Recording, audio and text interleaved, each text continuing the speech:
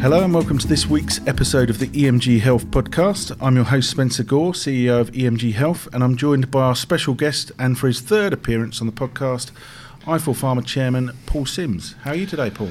Very well, thank you. If you keep inviting me back, I'm going to think I'm actually quite good at this. Well, you're the record holder at the moment, so we'll keep going. So it's been exciting times and a bit of a change for you. In October, eyeforpharma was acquired by Reuters. How do you think this acquisition will grow eyeforpharma's capabilities going forward? Well, yeah, exciting times for us. We definitely feel like we've entered a new era.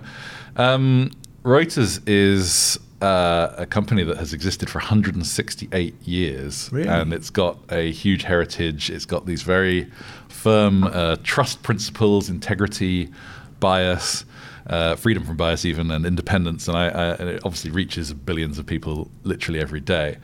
And I guess I believe that we are moving from an era where we have historically been people-centric. We've actually looked up to doctors. We've increasingly looked up to even celebrities nowadays. But we're actually moving into a new era where instead of sort of treating sort of people as the authorities that they have been, we actually treat information and data as our new authority. We actually believe the data more than we believe the doctor. So I just believe that aligning with an organization that that puts information and data at the absolute pinnacle is a very important thing to do as we basically move into this new era that we're moving to as an industry. Yeah. So I think it makes pretty good sense. Well, I guess the big data and the AI, computers don't make the same mistakes that humans. Eliminates human error, doesn't it? But it does leave the question as to the human touch to it, doesn't it? Yeah, absolutely. I mean, most people say that a combination of the two is the key going forward. Of course, it's proven more difficult than many envisaged initially, but I think it's also at the same time fairly safe to say we are entering this new era of dataism, as some people call it. We started out, believing in gods, then we started believing in people, now it's believing in data, and that's just our human trajectory. Fantastic.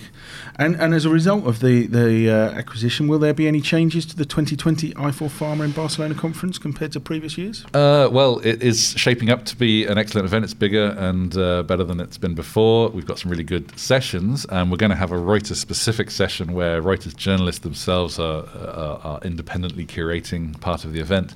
But actually, most of the exciting stuff is still to come. It's actually relatively early days since the acquisition, too early to really change this particular event. I think we're more excited about what subsequent years will bring. Do watch this space. Fantastic.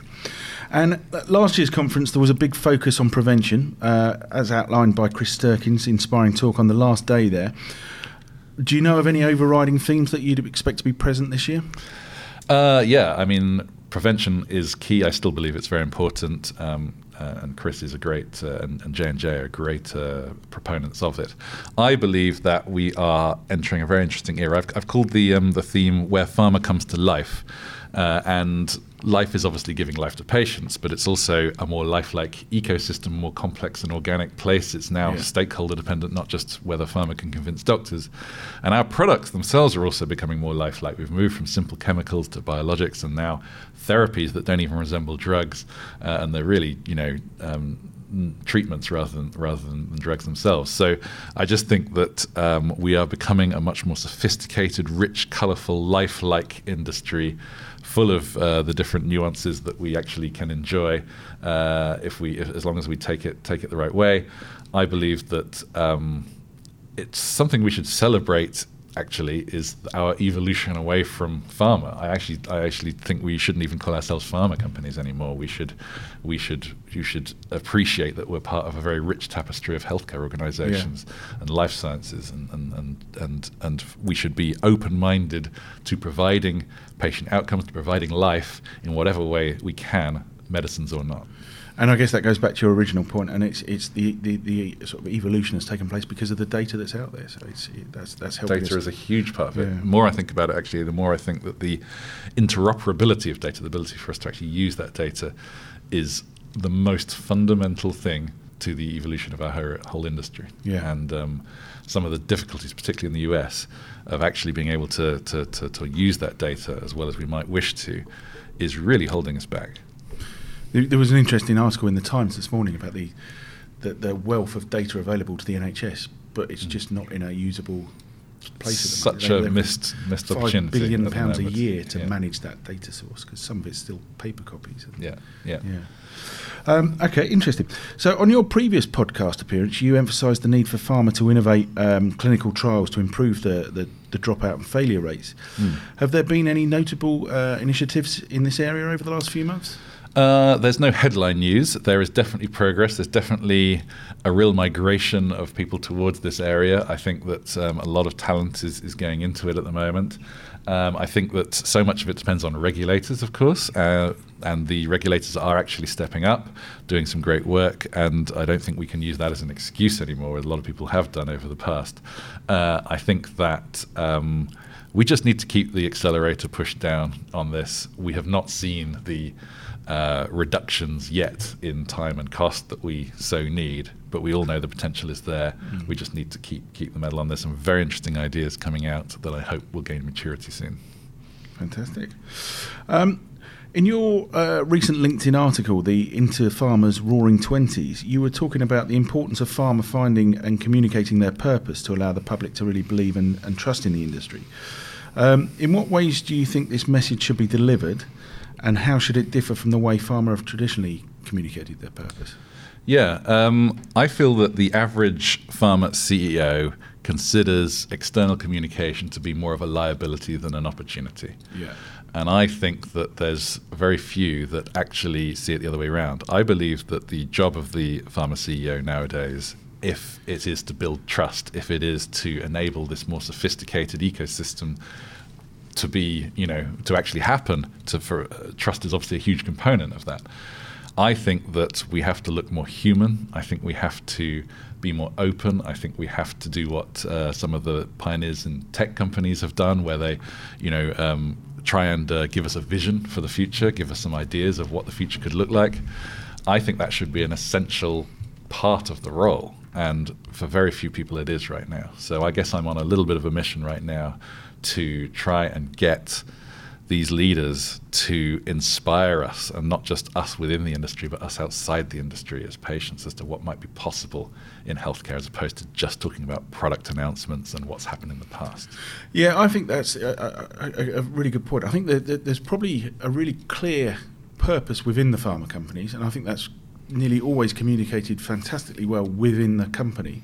But when it comes to that external communication, it's always been a bit of a damage limitation, and let's not share this vision. Whereas you need to get everyone to buy into it, don't you? Yeah. Companies are super opaque. We hide behind our corporate logos. We don't show our human faces. I see plenty of examples from people in regulated industries outside that have actually taken this in a far better direction. I think there's a lot we can learn from them. Brilliant. You were suggesting that pharma should start developing services to administer care in addition to developing the treatments this decade. What would you see as the first steps of that happening?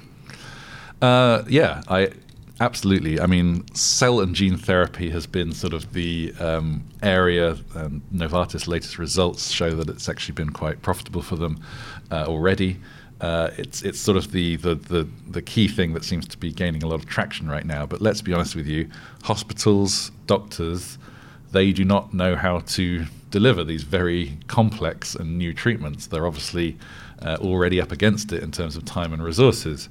So it makes perfect sense that pharma companies are going to actually take a more active role to ensure that patient outcome, particularly as so many of these products have been launched on value-based agreements where they only receive the revenues if the patient indeed has the outcome they seek. So it stands to reason that pharma needs to get involved in services.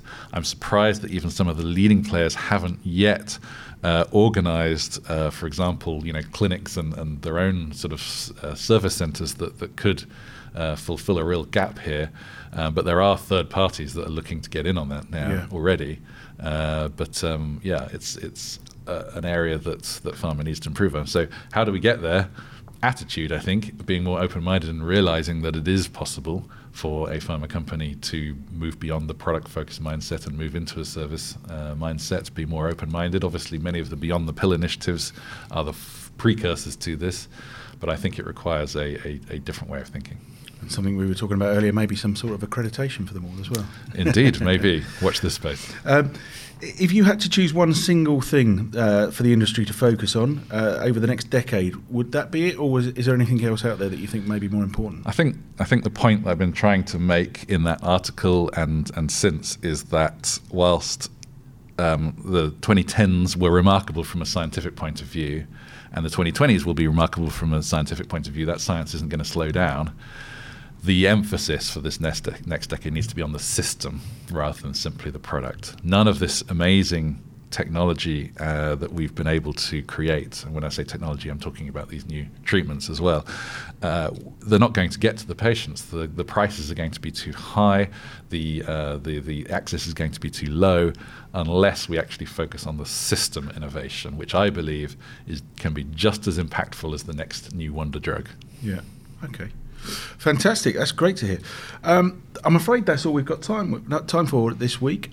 Look forward to joining you in Barcelona at the next conference on the 31st of March to the 2nd of April. And we'll be reviewing that in the next edition of Gold that comes out just after that. So thanks for joining us, Paul. Good to have you in as ever, and speak to you soon. It's going to be great. Thank you so much.